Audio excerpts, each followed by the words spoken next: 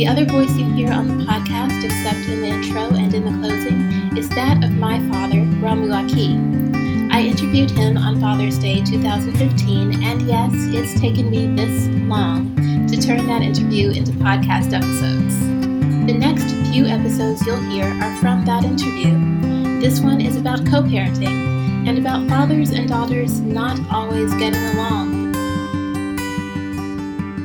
I guess I should clarify for people, my parents aren't married and have never been married, so both are single parents. And I don't know that this idea of co-parenting that I hear a lot of people use today was a prevalent idea in 1980 when I was born. So how did you approach being a co-parent? Well, with me, I figured that since your mom was going to be the principal, that the wisest approach was that she and I should get along well, with your being the central common focus of that getting along,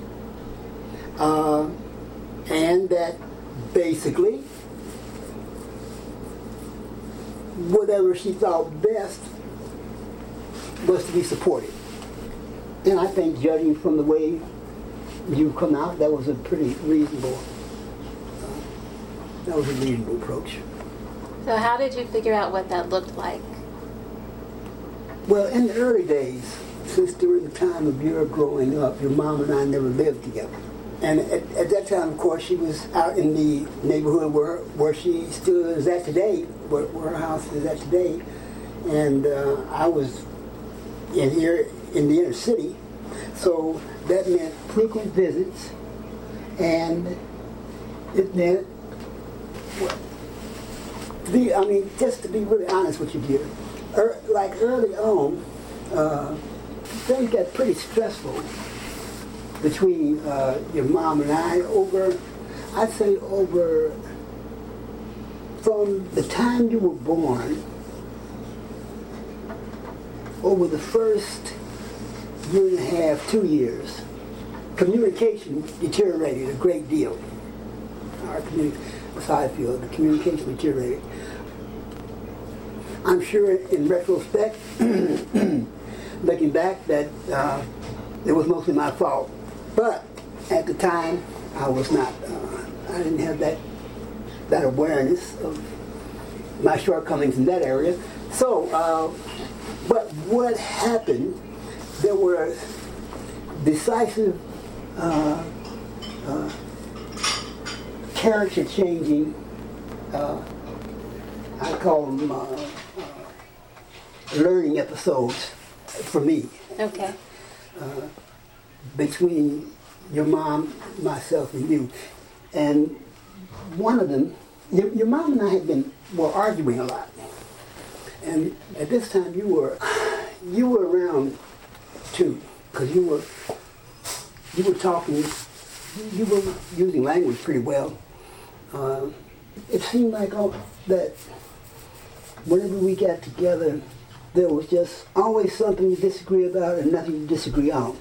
Now, I'm sure she was having stresses and pressures of her own, and I can't even imagine what was so severe with me at the time, in looking back now.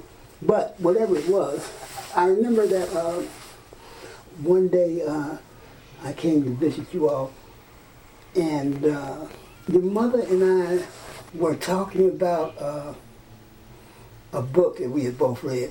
You know, we met in a writer's workshop, of all places. And this book was a book of black female writers, and I think it had flowers in the name. It's a long time ago. I can't.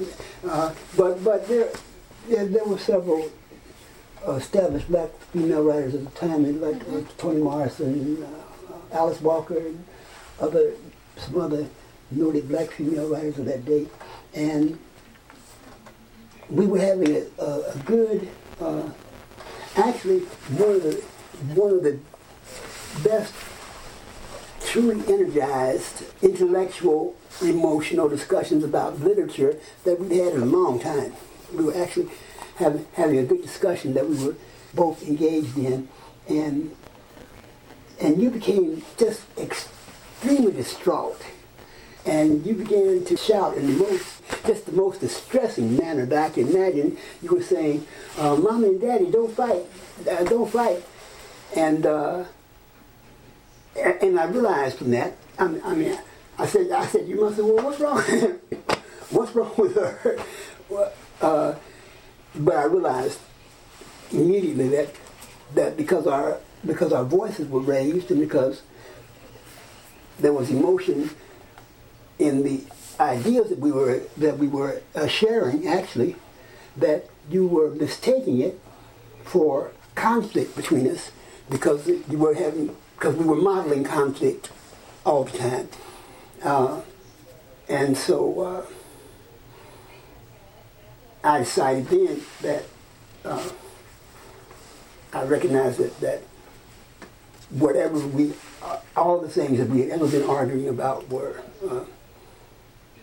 from my standpoint, not important enough to traumatize, for you to be traumatized by them. And so that from then, I decided then that basically I wouldn't argue with your mother anymore. Because it was just not worth putting you through that, and whatever it was that we were disagreeing on in the moment could just be let go and forgotten about and would resolve itself in time, because it couldn't be anything of any great importance, because the thing of great importance between us was you. And I don't remember you all arguing anymore. I can remember times that you just didn't talk to each other at all. And I can remember, times when there were long gaps of communication. But I don't know. I don't think I remember you all arguing anymore.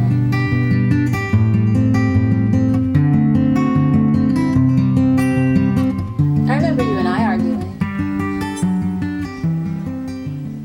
Well, I remember us having some small disagreement, yeah. Just one? Huh? Is that just one? Oh, well, that's about it. Really? Yeah, just one that the only one that really struck me after you got up some in age,